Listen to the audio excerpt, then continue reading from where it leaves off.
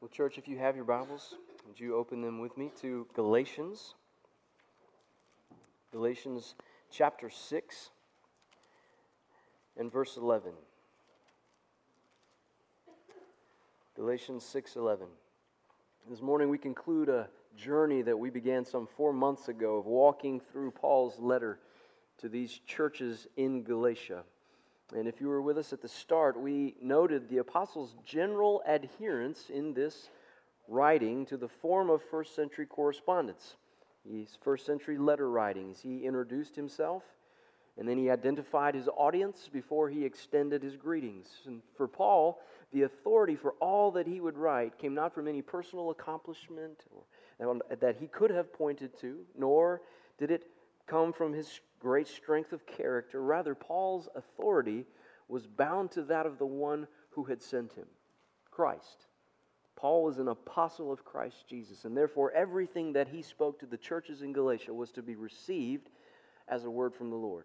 And what a word, right? As we've seen, Paul's principal concern was union with Christ, a union wrought by God's grace, displayed to the Galatians in the gospel and received by faith, not accomplished by works.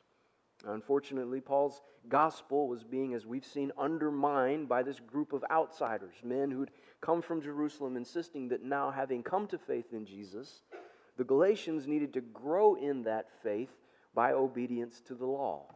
So these agitators wanted these new Gentile Galatian Christians to submit themselves to the Mosaic law and to begin living like Jews, by which then their adherence to said law, the Mosaic law, would obligate God under its provisions to bless them. And so subtle was this argument of these Judaizers, so-called.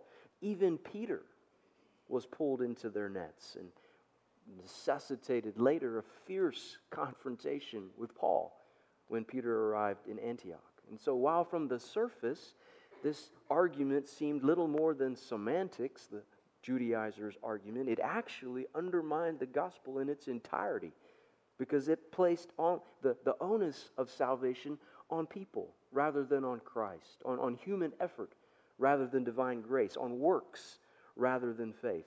For Paul, this different gospel, as he referred to it, this different gospel of his opponents was in fact no gospel at all, because it led all of those who believed it back into the very slavery to the law from which they'd been previously freed. And we've seen, if you've been with us throughout this journey, we've seen Paul destroy the Judaizers' argument by pointing them, the Galatians, to the patriarch Abraham himself. For Abraham wasn't saved by obedience, but by faith in God's promise. It's a faith that he shared with Moses, the man who received the law in the first place from God and who recognized that the law couldn't save anybody. And it wasn't because the law was ineffective or because it was weak, but because those to whom it came weren't they? As Paul points out, the law was put in charge to lead us to Christ, the seed promised to Abraham, who fulfilled the law that was given to Moses for us, so that we might be justified by faith. And so his argument made, we noted last week, Paul's changing emphasis from the theoretical now to the practical, on how this reality of God's grace in salvation should be evidenced in and among his people. And we were surprised, if you were with us, we were surprised by the apostles' initial concern, his priority concern of sin. And so rather than giving his readers this list of benevolent acts to perform or loving gestures to practice, Paul directed them to the dangers of sin and their need for assisting one another in the eradication of sin from the church, before he then urged them to express their faith through love. It wasn't the focus that we'd anticipated. And in a sense, we could say that Paul broke again with convention in his letter's application. And I think that he does the same as he arrives at his conclusion, which hopefully everyone's found. Galatians 6, verse 11. So let me invite you to follow along as I read our text for this morning.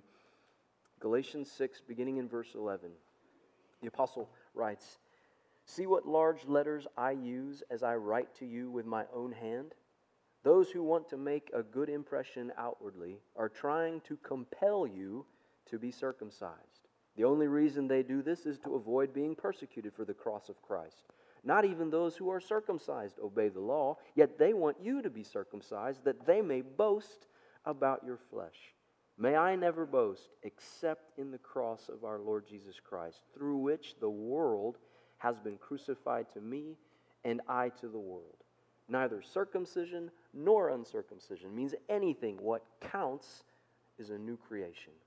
Peace and mercy to all who follow this rule, even to the Israel of God. Finally, let no one cause me trouble, for I bear on my body the marks of Jesus. The grace of our Lord Jesus Christ be with your spirit, brothers.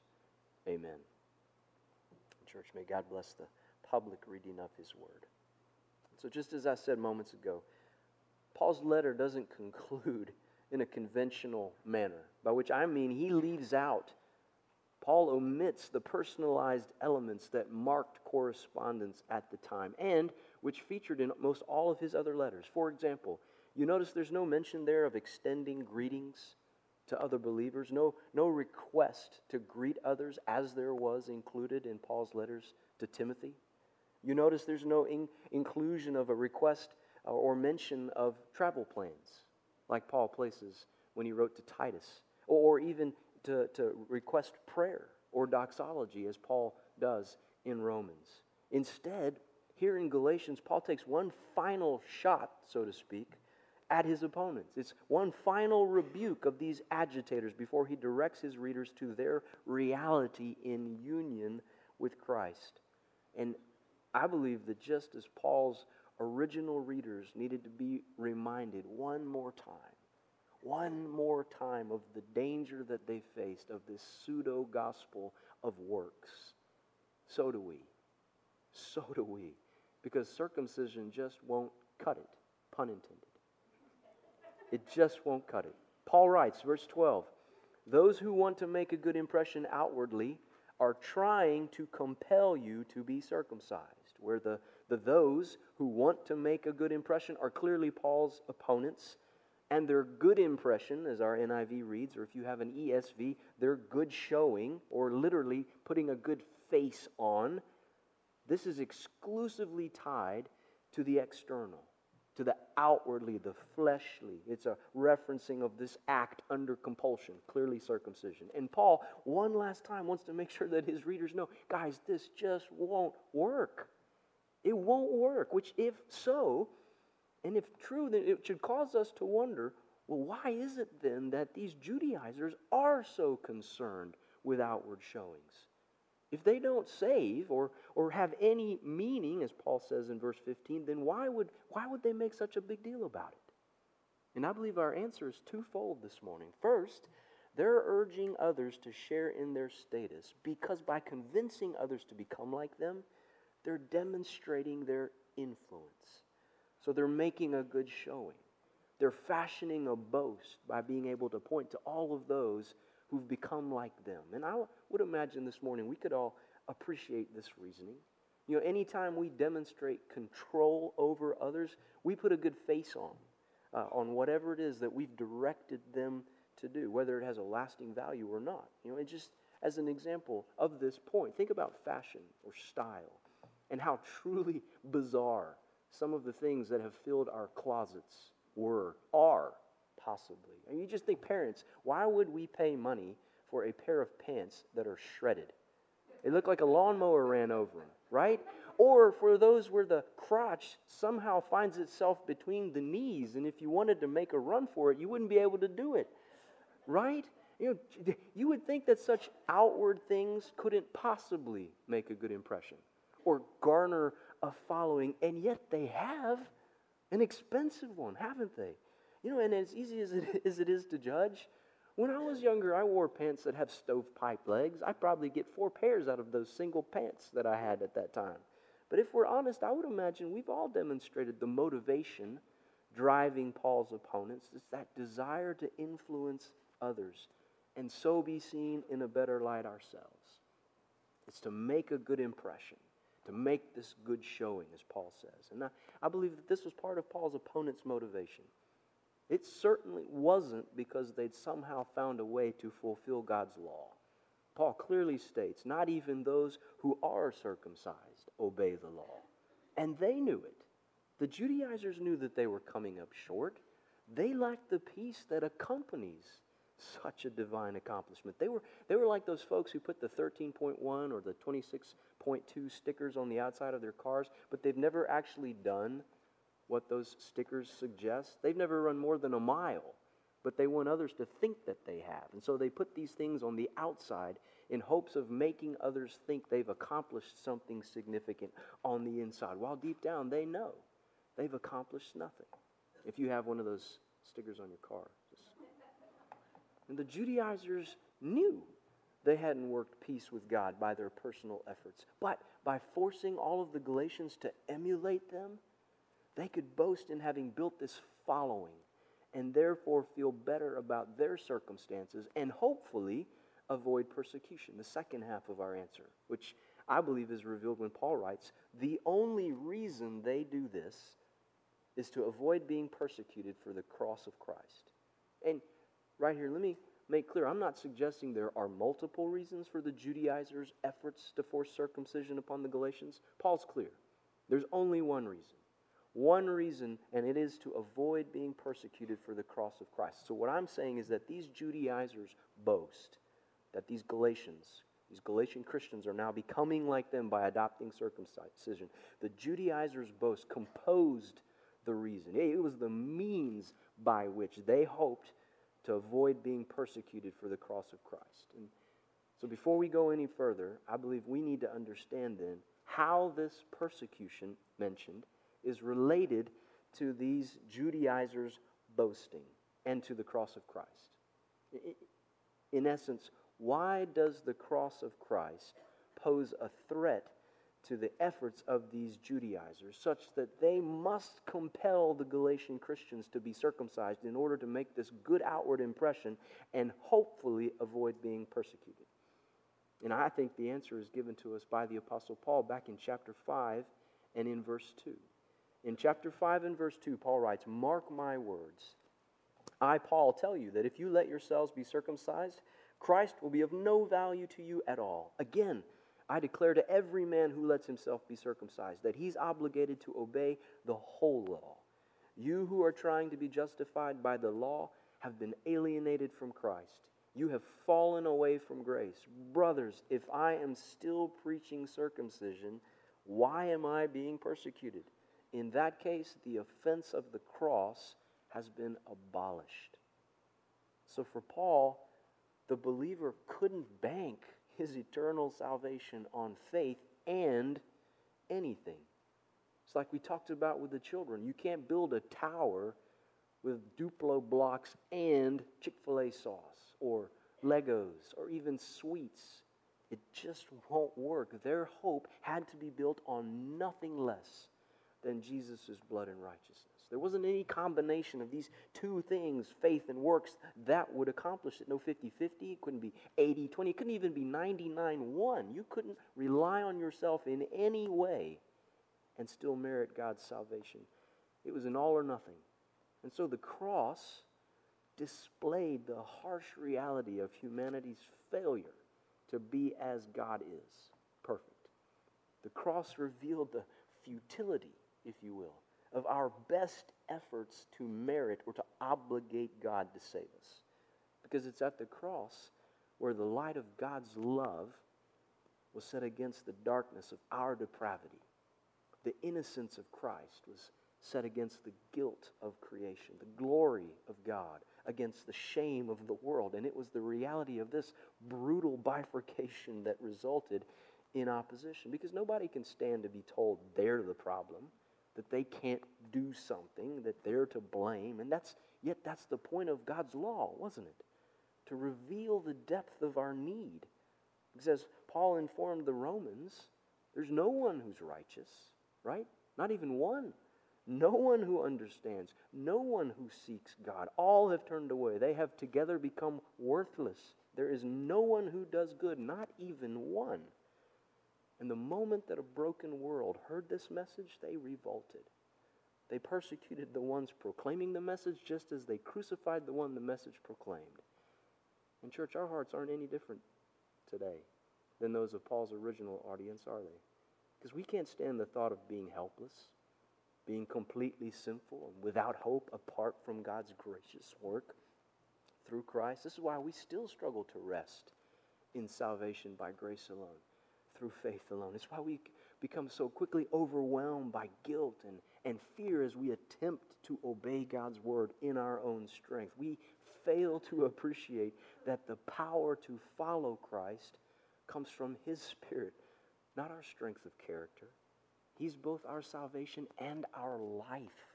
And therefore, we don't boast in our flesh, meaning in ourselves and our abilities, achievements, or merit. We boast, as Paul writes, in the cross, because that's where we become a new creation. And so circumcision, or our best outward efforts, whatever they may be, even those within the church that we often can conflate as works, like baptism, becoming a member, involving ourselves in ministry, even those that are so fixed in what culture the church has created, even those works are not enough. What counts is a new creation. As Paul makes clear, verse 15, neither circumcision nor uncircumcision means anything. What counts is a new creation. So, unlike his opponents who were boasting in their achievements, so-called, Paul grounds his boast, or his glory, if you will, in Christ's cross. And that for us as 21st century Christians doesn't sound that ridiculous, does it? As people who sing songs like we have today, the power of the cross, or when I survey the wondrous cross, or at the cross, at the cross. And Paul, these references are so familiar to us, as is Paul making here. But this wasn't the case, as you know, for the Galatians. For the Galatians, crucifixion was still a brutal, regularly being used form of capital punishment, the most severe. And while the Savior had died in that fashion, such a reference as Paul makes here, it would have struck all of them as strange and revealing. Because do you notice the result of Paul's experience with Christ's cross? In verse 14, Paul writes, "May I never boast except in the cross of our Lord Jesus Christ, through which the world has been crucified to me, and I to the world." Now clearly, Paul isn't speaking literally here, as I'm sure we all know. At least I hope we do. Rather, he's describing a reality that is now his, in which, because of Christ's cross and that which it worked for him, he is now as one crucified to the world, and the world crucified to him, meaning dead. Totally decimated. And there's, not only is Paul completely unresponsive to all that surrounds him, which composes the world, but the world and all of its forces that could influence and interact with him have also flatlined. In essence, he is no longer related to the natural world as he once was. The old is gone. And right here, I think we rightly ought to ask, well, then how is it that Christ's cross has resulted in Paul's death? And I believe the answer is given us in those words so familiar through our journey through Galatians in chapter 2 and verse 20, where Paul declared, "I have been crucified with Christ. Therefore I no longer live, but who? Christ lives in me. And the life I now live in the body, I live by faith in the Son of God, who loved me and gave himself for me." So what Paul is saying is that through faith, through his belief in Christ, he shared in his crucifixion. What it paid for, what it promised, became Paul's by God's grace through faith. So Paul isn't literally dead now. As he says, the life I now live in the body. So he continues to live and breathe. But this life, he no longer lives independent of God based on his best efforts to obey. Rather, he lives by faith in the Son of God. And church, this is the beautiful reality in which we all live. We who are God's children. We live by God's grace, in faith, in Jesus. And we eat, sleep, wake, work in a world that's messed up, but we don't live in our own strength, hoping that by our personal achievement, demonstrated by consistent adherence to divine law, we don't hope by that we may merit an eternity that, if nothing else, is at least a little better than what we're living with right now. Where's the certainty there? Where's the hope And such an existence would be like setting out on a trek through a desert with a canteen that you know won't get you to the other side. You just hope while you're out there that you'll find oases to keep you wandering, but you'll never get across. Friends, that's not how we live life. That's not how we face tomorrow. Who we are and what we do isn't defined or directed by the world's forces, because we share in Christ's death. The life that we live day in, day out is wholly dependent upon Christ's perfect fulfillment of God's law on our behalf. That's why Paul can write in verse 15, neither circumcision nor uncircumcision means anything. What counts is a new creation. And so what is this new creation? But the believer, right? The Christian, as Paul writes in 2 Corinthians 5:17, therefore if anyone is in Christ, he's a what? A new creation. The old is gone and the new has come. And so we can't grow any closer to that in which we are, right? In Christ. We don't get closer to Christ by doing anything. We simply grow in our appreciation of the reality that already is. But what does that look like? It's easy to talk theory, right, Pastor? What does that look like? It's so easy to say as a Christian is a new creation, or we could use Jesus' language that's recorded in John 3. He's been born again. She's been born again. But what does that actually mean?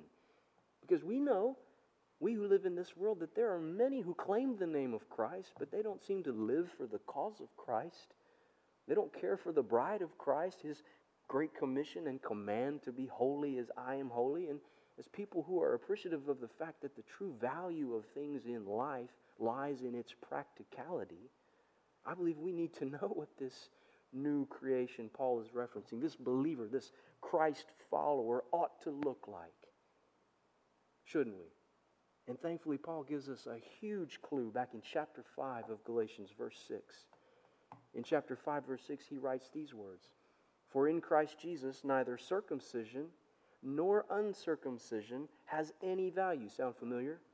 The only thing that counts, Paul says, is faith expressing itself through love. So, words almost identical to those we just read in chapter 6, verse 15. Paul here reveals the worthlessness of outward fleshly or self-dependent things, where true value lies only in faith expressing itself through love. So in essence, this new creation we can see as synonymous with faith expressed through love. In other words, the believer's life, the new creation's life is to be defined by faith expressing itself through love. But what does that mean? That sounds great. Words that are familiar, likely phrases that we can live with, right? But how do we live out? How do we translate this?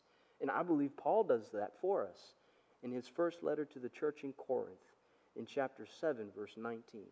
In 1 Corinthians 7:19, Paul says this, circumcision is nothing and uncircumcision is nothing. Sound familiar? Keeping God's commands is what counts.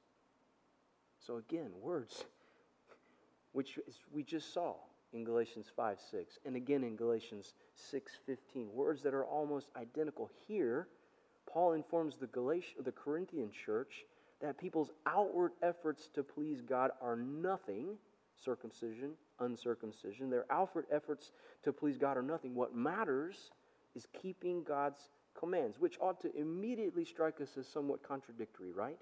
Because surely people's efforts to please God or to keep His commands are going to fall under works, right? And we've seen over the past 4 months, Paul is adamant, vehement even, that command keeping is not what counts. So what is Paul saying here? And I believe the answer is given us most clearly, most succinctly in Romans chapter 13 and verse 8. Romans 13:8. In Romans 13, Paul writes this to the church. Let no debt remain outstanding except the continuing debt to love one another. For he who loves his fellow man has fulfilled the law. The commandments, do not commit adultery, do not murder, do not steal, do not covet, and whatever other commandment there may be are summed up in this one rule: love your neighbor as yourself. Love does no harm to its neighbor. Therefore, love is the fulfillment of the law. Love is the satisfaction of command keeping.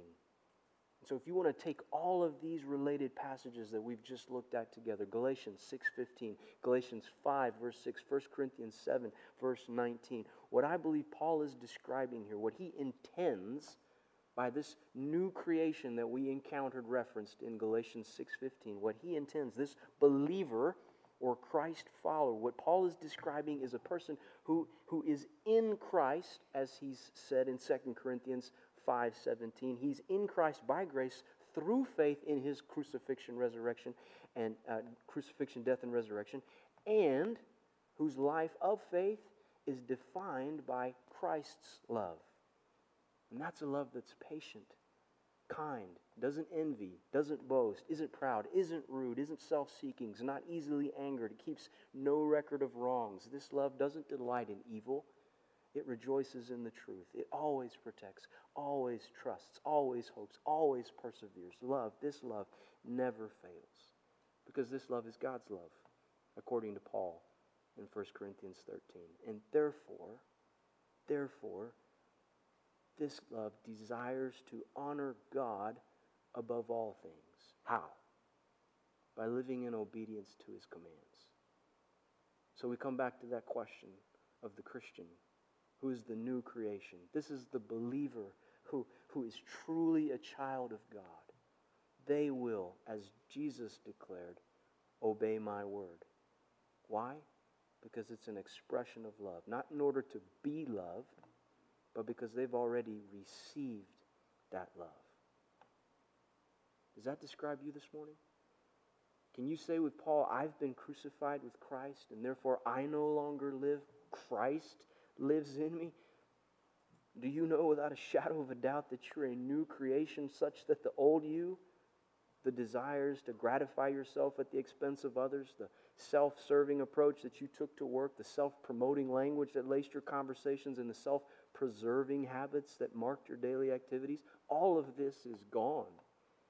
And in its place is this inexplicable hunger to please God, this passion to serve Him and His church and to lead others to the same. And where before you'd have worried about tomorrow, now you find yourself resting in the present. And where in the past you'd have sought retribution for wrongs, now you find yourself extending forgiveness. Wrongdoing results in conviction, success in humble thanksgiving to God. And boasting, if you're going to boast, it's in the cross of Christ, through which the world has been crucified to you and you to the world. Does this describe you this morning, Christian? It should, if you call yourself such.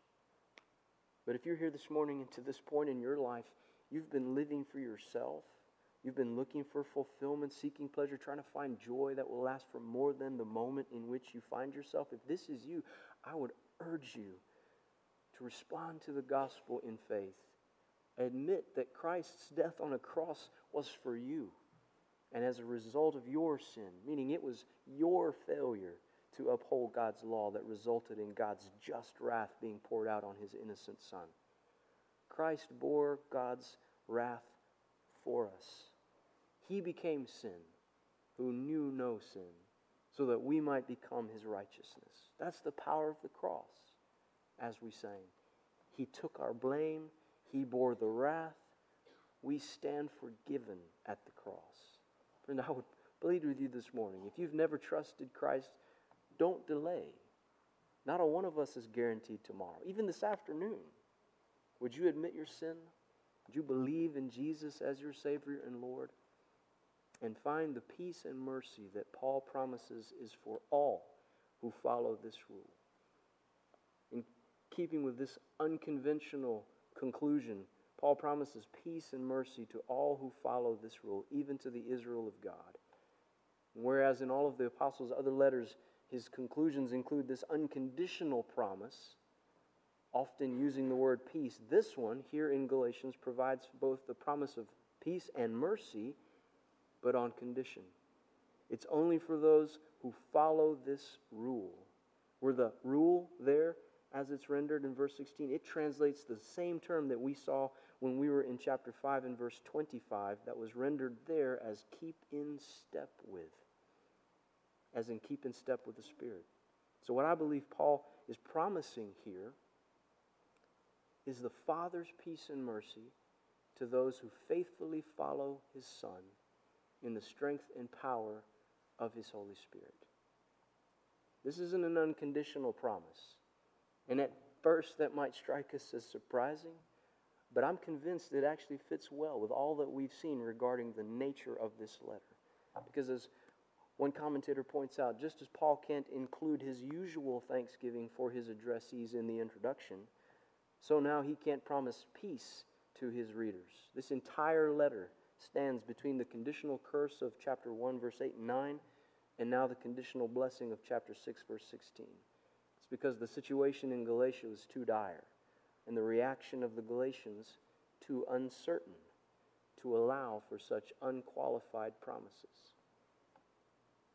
How will you respond to the gospel today? Will you humble yourself, giving thanks to God for His grace and salvation so that you may know His peace and enjoy His mercy? Or will you insist on your ability to claw your way into His kingdom through the performance of good works? Paul's life was marked by hardship and trial, and he ends, I bear on my body the marks of Jesus. The apostle knew that following Jesus wasn't the promise of a life without hiccup.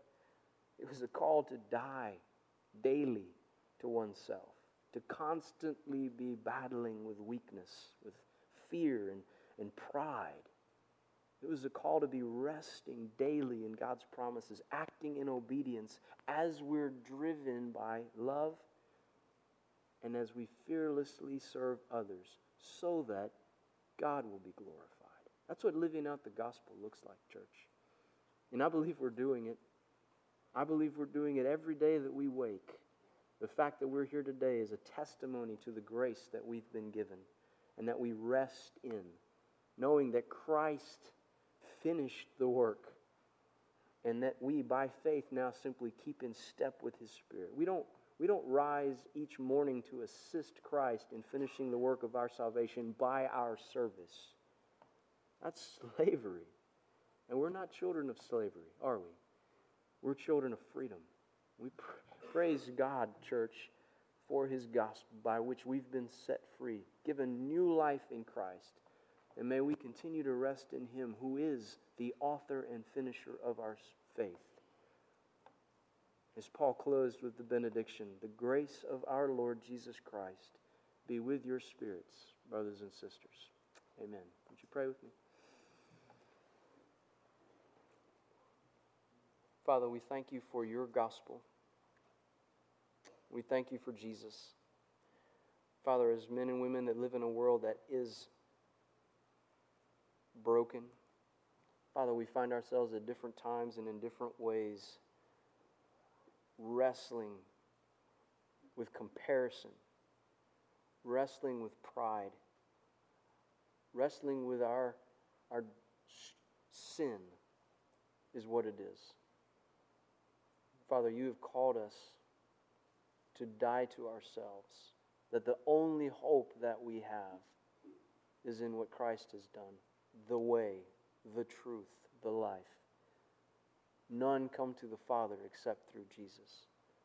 Father, and this is a gift, an eye-opening, heart-enlivening gift that you extend to us by grace in the heard word of your gospel. And Father, we've heard your gospel this morning. Lord, and we pray that there are those today for whom this might be the first time that the realization of who you are and all that you have done for them is illuminated. And Father, for we who are your children, to be reminded, as Paul sought to remind the Galatian Christians, that we daily rest and boast in nothing but the cross. For it's there where we're reminded that you are everything and that we are nothing. That left to ourselves, we would destroy everything. But in you, we have been given everything. Father, we thank you for your grace. God, might we live in light of your grace. And Lord, might we, as Paul said, keep in step with your Spirit. Might we rest, remain in Jesus each and every day through faith, so that we might experience the peace and mercy that you promise. God, might those things define who we are, so that as a world that's watching looks and sees, they realize there's something at Emmanuel that's different. These people are marked by a joy that we can't rightly understand, by a peace that defies explanation. Father, would you continue to keep us close? And we pray this in Jesus' name.